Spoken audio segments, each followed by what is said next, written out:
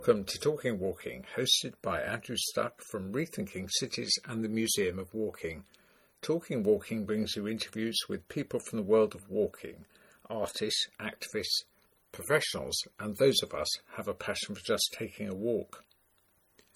Emma Griffin is a transport journalist turned pedestrian activist and maker of footways maps of London that identify calm and pedestrian-friendly routes and streets for us on foot to enjoy.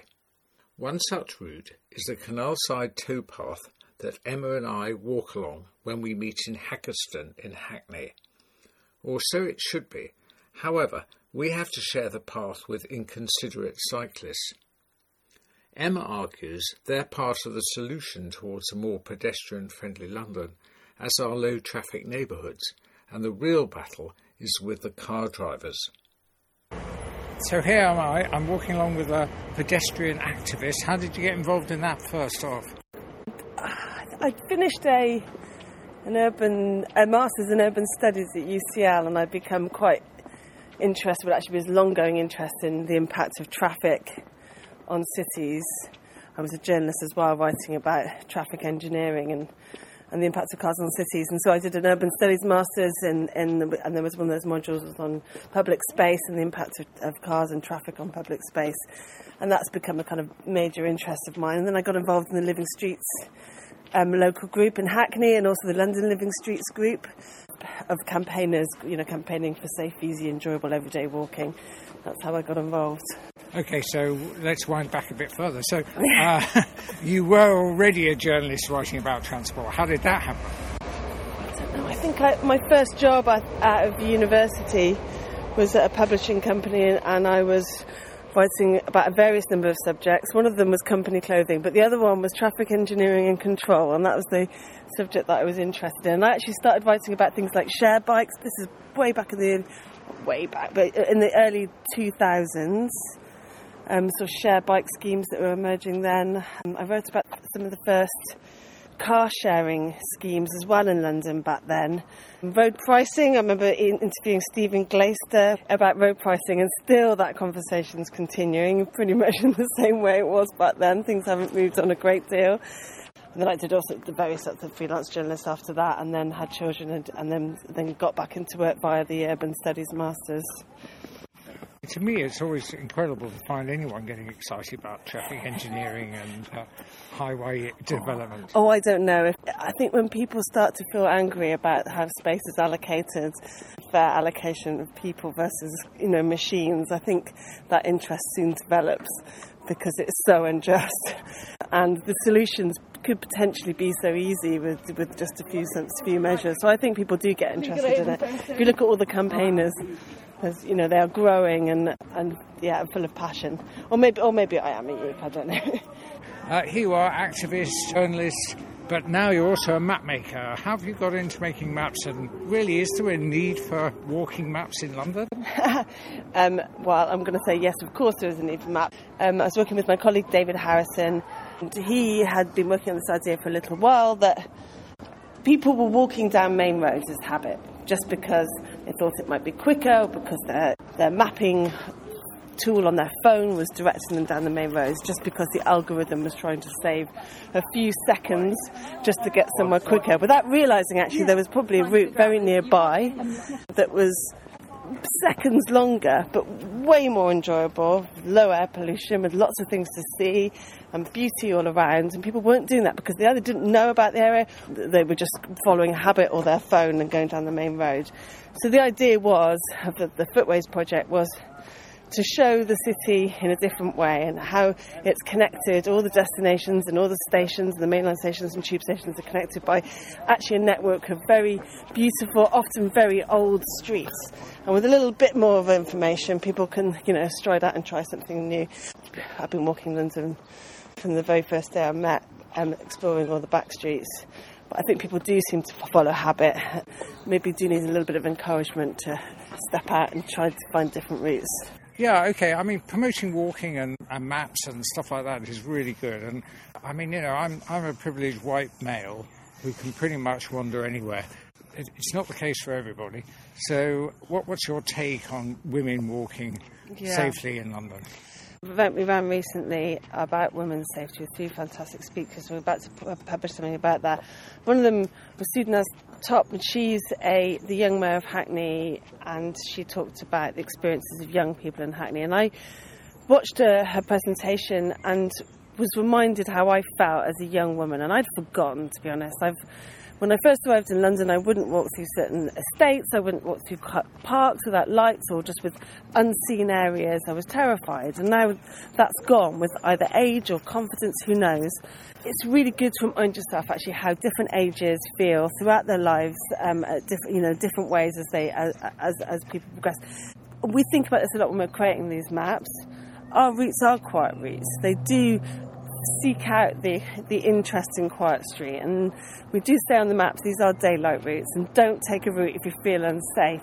But I fundamentally feel that the solution to creating safer spaces is not necessarily walking on main roads to be near cars. I generally don't feel that moving cars are the kind of greatest form of protection for women. I'm sure it's people. So if we fill streets with more people walking, that is how streets are going to feel safer. Coming back to the Jane Jacobs idea, it's eyes on the street. But I also think it's actually ground floor activity. Yeah, exactly. With the lights on. I mean, it's not actually difficult to leave lights on in shops and things. And the only trouble is that they're often very heavily shuttered and barricaded, and then you get also these new blocks which have been developed in London with no care whatsoever for the pedestrian. They have no overhead awning, no lighting in the ground floor. They're very flat and blank. There's no protection from the wind, and let alone any protection from any unpleasant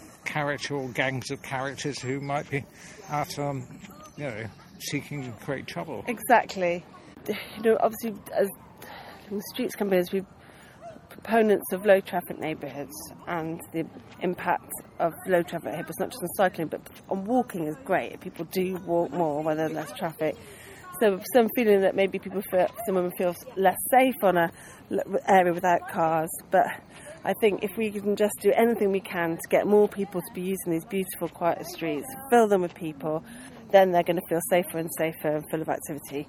Well, I'm certain when people are commuting, if there's a walking leg or however you describe it, even if they walk the whole distance to work, people just do form into habit because they're chasing time, and they skip breakfast, which I understand you did yourself this morning, Emma. That's right.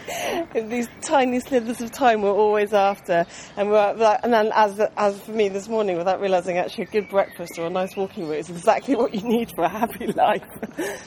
I'm still wanting to tease out more about these maps and things, because for me, I'm a great lover of walking. I'm a great lover of maps too, so that's good. Yet another map to add to the collection. How often do I look at a map? I'm not so sure I look at a map very often. I actually find how they're folded really inconvenient. They blow around in the wind, you fold it back, it never folds back the way you want it. It's actually pretty useless. And what's really helppful these days is we can get all this stuff on an app, so why a map? Okay, well, you're right. And people, and I have seen people use our maps on the street. I was actually at I think it was the Queen's funeral, and they were Network Rail were giving that free, and I saw lots of people walking around with the maps and using them, which was great. So they are used on the street, but this is also a tool for just changing minds, getting people to think differently about the city. It's designed really beautifully with very strong, vibrant colours, a kind of different way of showing the city. It's the first map probably to put the pedestrian network as the priority. So if you look at the A to Z map, the main roads will pop out. If you look at the tube maps will pop out. This is the first time the actual hidden nice back streets are the first things that leap out at you. So I guess it's as much a kind of a communications tool for getting us to think differently, as well as a wayfinding tool. And I think maps, and as we know, maps are as much about that and about telling stories and things like that as they are about wayfinding. But we do have a digital map too. In the 90s, the Salisbury Walking Forum created a map, which was a walking map of Salisbury, where they enhanced or made positive the walking routes. It was taken up as an example by the Department for Transport, who published it on I can't remember which document it was, but a document that has long since been archived because it's thought by a different government or whatever the argument is.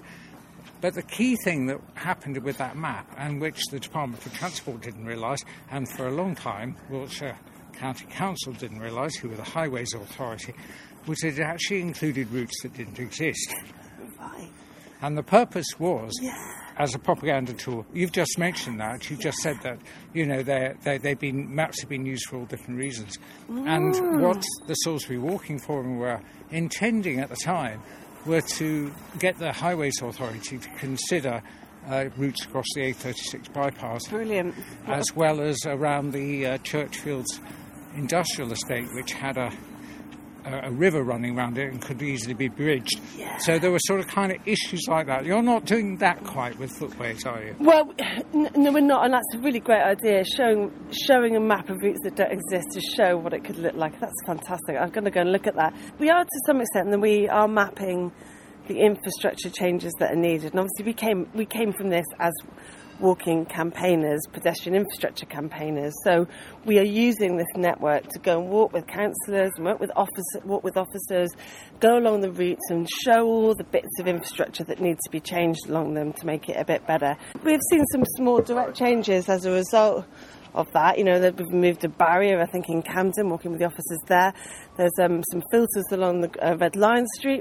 So, these walks, a walking network can encourage someone out for a walk, have a purpose, an A and B point. Our routes do link places, so they are the kind of natural desire lines where people want to go. So if you walk these links and look at the kind of all the points on the way, that does lead to change, and we are seeing evidence of that.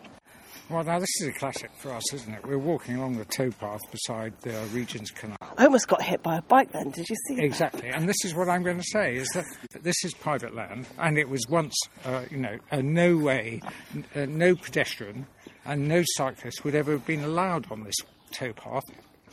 And people tend to forget that. This is actually a private route that's been made a permissive way. It's not a public right-of-way. So it's a sort of shared convenience. And we have this issue, don't we, all the time, contention with cyclists for pedestrians. So, where do you stand on this, and where does Living Street stand, and where does Footways Maps? Do you recommend people walk along the towpath? I think we've got a much greater problem from the impact of motor traffic on cities than we do have bikes. Bikes are part of the solution, and there are solutions for sharing space between people and walking, but we're not going to spend all our time just focusing on the dangers of cycling. I think getting, quiet walking routes away from through motor traffic is going to have a much greater impact on our air quality and on road safety than the impact of bikes. But we do use the towpath, but we also show alternatives. Obviously, we campaign for courteous cycling behaviour, but we're not sharing space with bikes. I love cycling, but I'm also a great respecter of the fact that walking and having opportunity to contemplate and get away from whatever the stresses and strains of daily life just by taking a walk, it would be great. And then to have to keep worrying about whether you're going to be knocked sideways by someone cycling by. I think the solution is better infrastructure for active travel, and there is, there's a solution here, for example, is a segregated cycle lane, and there is along the nearby roads for bikes, and you leave the canals for the people walking. There is a great solution for all of these problems that enables more active travel. We just need to be bolder in making sure those happen. What's the current situation there for active travel investment in London? Is there a lot? Well, nationally we've got Active Travel England starting, so let's hope that does actually turn into great policy and more money. I mean, that's the crucial thing. I mean, active travel is just massively underfunded. There's not... Money is where it all starts, and so Active Travel England has been set up, and let's hope that turns it. In London, Sadiq Khan's transport strategy, was that 2018, was groundbreaking. It's got a really ambitious target there for the split of 80% of journeys to be made by public transport, cycling, walking, which is a great ambition to have. It's got the Vision Zero ambition in there, which they are working really hard. It's difficult, but they're working hard towards. So the ambitions are there. There's more and more segregated cycle lanes coming in. I mean, so many appearing, and that is great for people walking because that creates completely segregated space for people cycling. And walking, we just need more space and less traffic. And we need more crossings. There's too many crossings injunctions in London without green man phases on them, and that needs to change. That's enabling safe passage. I think the solution is driver behaviour, and really, as a driver, the chance of a pedestrian walking in front of you at any moment should be a reality. And this is why we need 20 miles per hour, and that's why London is doing so well in bringing 20 miles per hour out. I mean, there are red routes now, Transport for London managed roads, that I don't know, a while ago, we wouldn't have been imagined to get 20 mile hour limits on them, but it's happening. OK, so tell us a little bit more about footways and how's it financed? I mean, who's going to be buying these maps, and who is buying these maps? So our first map in 2020 was funded by Transport for London, and I guess that was like seed funding, and that got us our first map published, and that paid for a designer and the printing of it. And we gave out, I think, 10,000 free copies then. The second edition was funded by a collection of sponsors, including Network Rail, some developers, business improvement districts, LNER, the train operator. And that was last year in 2022. And the latest edition, that again we gave out a lot of free copies from mainline stations. This time, Network Rail, in fact the stations themselves, because the maps were so popular in central London, and the train stations kept telling us we cannot get enough of this. There are no other tools for people walking. We've got nothing else to give to people who want to walk from the stations on foot, so we need more maps. So Network Rail bought 18,000 maps from us to give out for free during the coronation weekend and beyond. So that's been a major part of the funding. We've also had a grant from Hackney Council to produce a map for Hackney Central, part of its Impact and Ideas Fund to support local businesses and boost business and boost footfall in the area post-COVID. So tell us a bit more about the Hackney map, because we're walking, well, we're probably out of Hackney now. We have been walking, through Hackney. I don't know, is your intention to try to produce maps in each of the boroughs? I mean, are you trying to look for the local authority to support you, or are you doing it, as you mentioned, commercial sponsors, you've got business improvement districts. I mean, all these different people want a bit of the map. My ambition is to map the whole of London with these quiet and interesting walking routes, connecting destinations with nice places to walk. And if we could map the whole of London and then pass that network over to London for it to use in its own way, to, whether that's to inspire local community walks, for other forms of mapping or our own mapping, but we create a resource of a network that can be used widely. So, we've got funding from Hackney Council to produce a map with them, and that's meant that we've mapped this borough. Again, we've mapped most of Islington, we've been working closely with councillors there, and we're talking to lots of other councils. We're really hoping to be able to do something in Westminster soon, but we're sort of just, that's kind of an ongoing discussion at the moment. And when you say map this borough, I mean, this borough has been mapped 100,000 times, so what's the process? What kind of technique do you use to map and identify quieter footways? The key thing is actually working with local volunteers, and often this is Living Streets volunteers, in fact, because these are the people that know the areas extremely well, walk a lot, and also know what the key bits of pedestrian infrastructure look like and what makes a safe and easy and enjoyable connection. So, and currently there's a group of volunteers with Haringey Living Streets who've developed a network, and we're trying to maybe take that to the next stage to develop that network.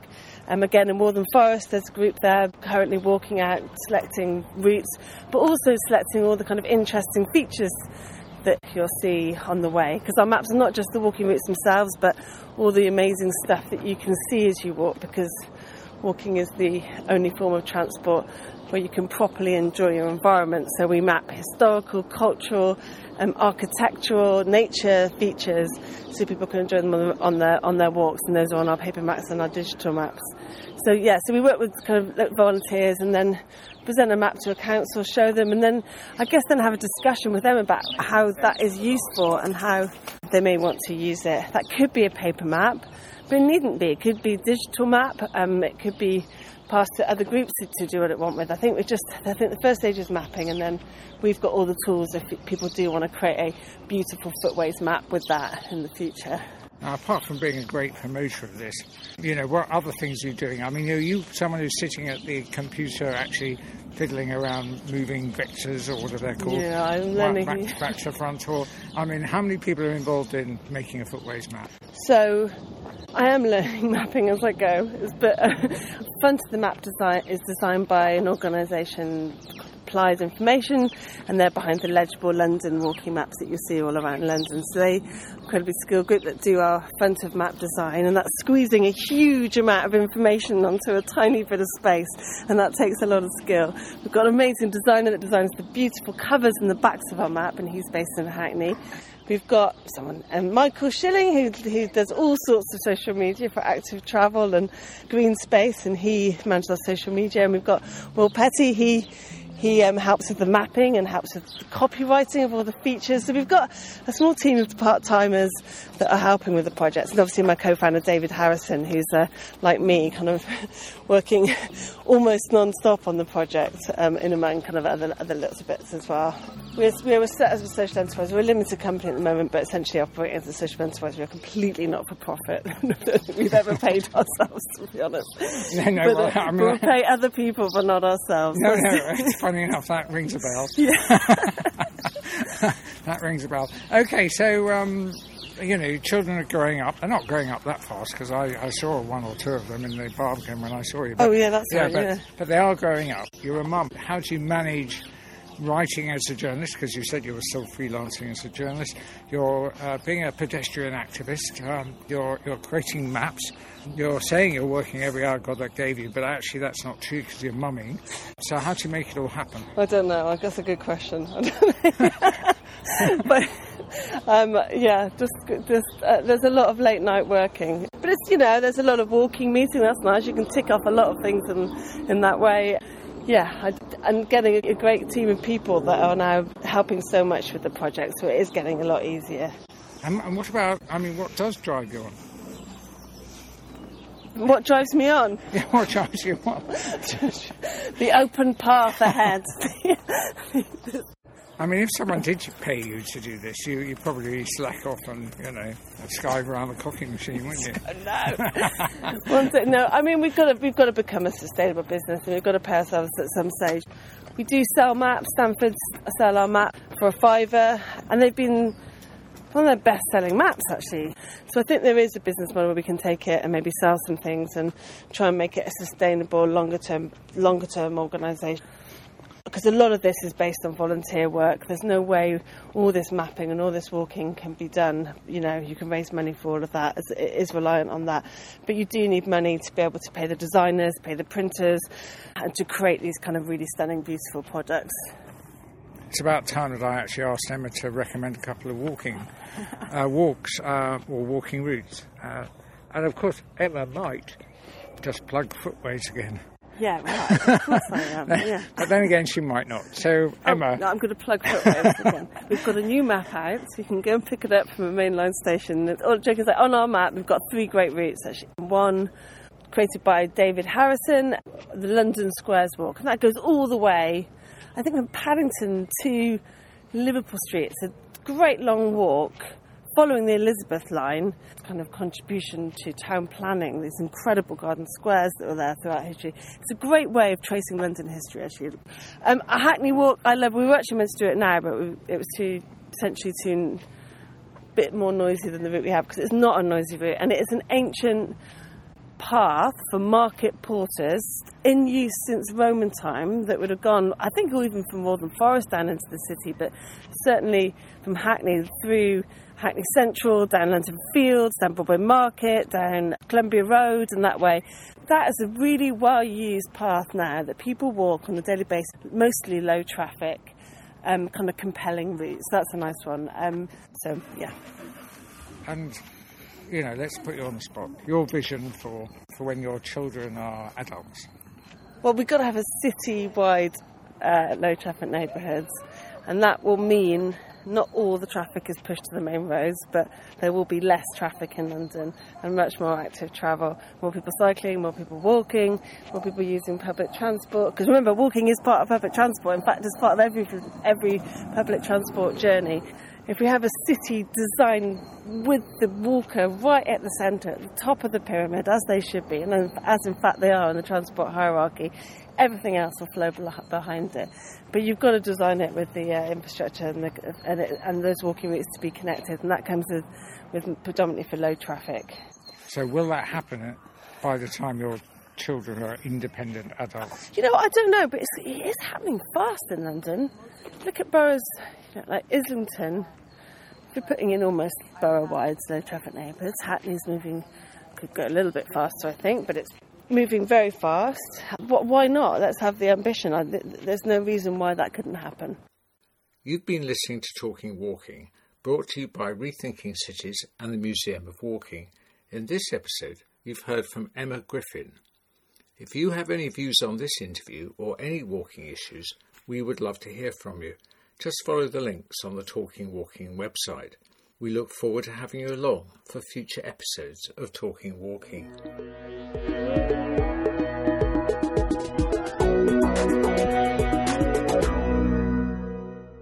Written, recorded and produced by Andrew Stuck of Rethinking Cities Limited, our artwork is designed by Ian Martin of Aardvark Graphics, and the music is composed by Simon Sanders of Easytronic.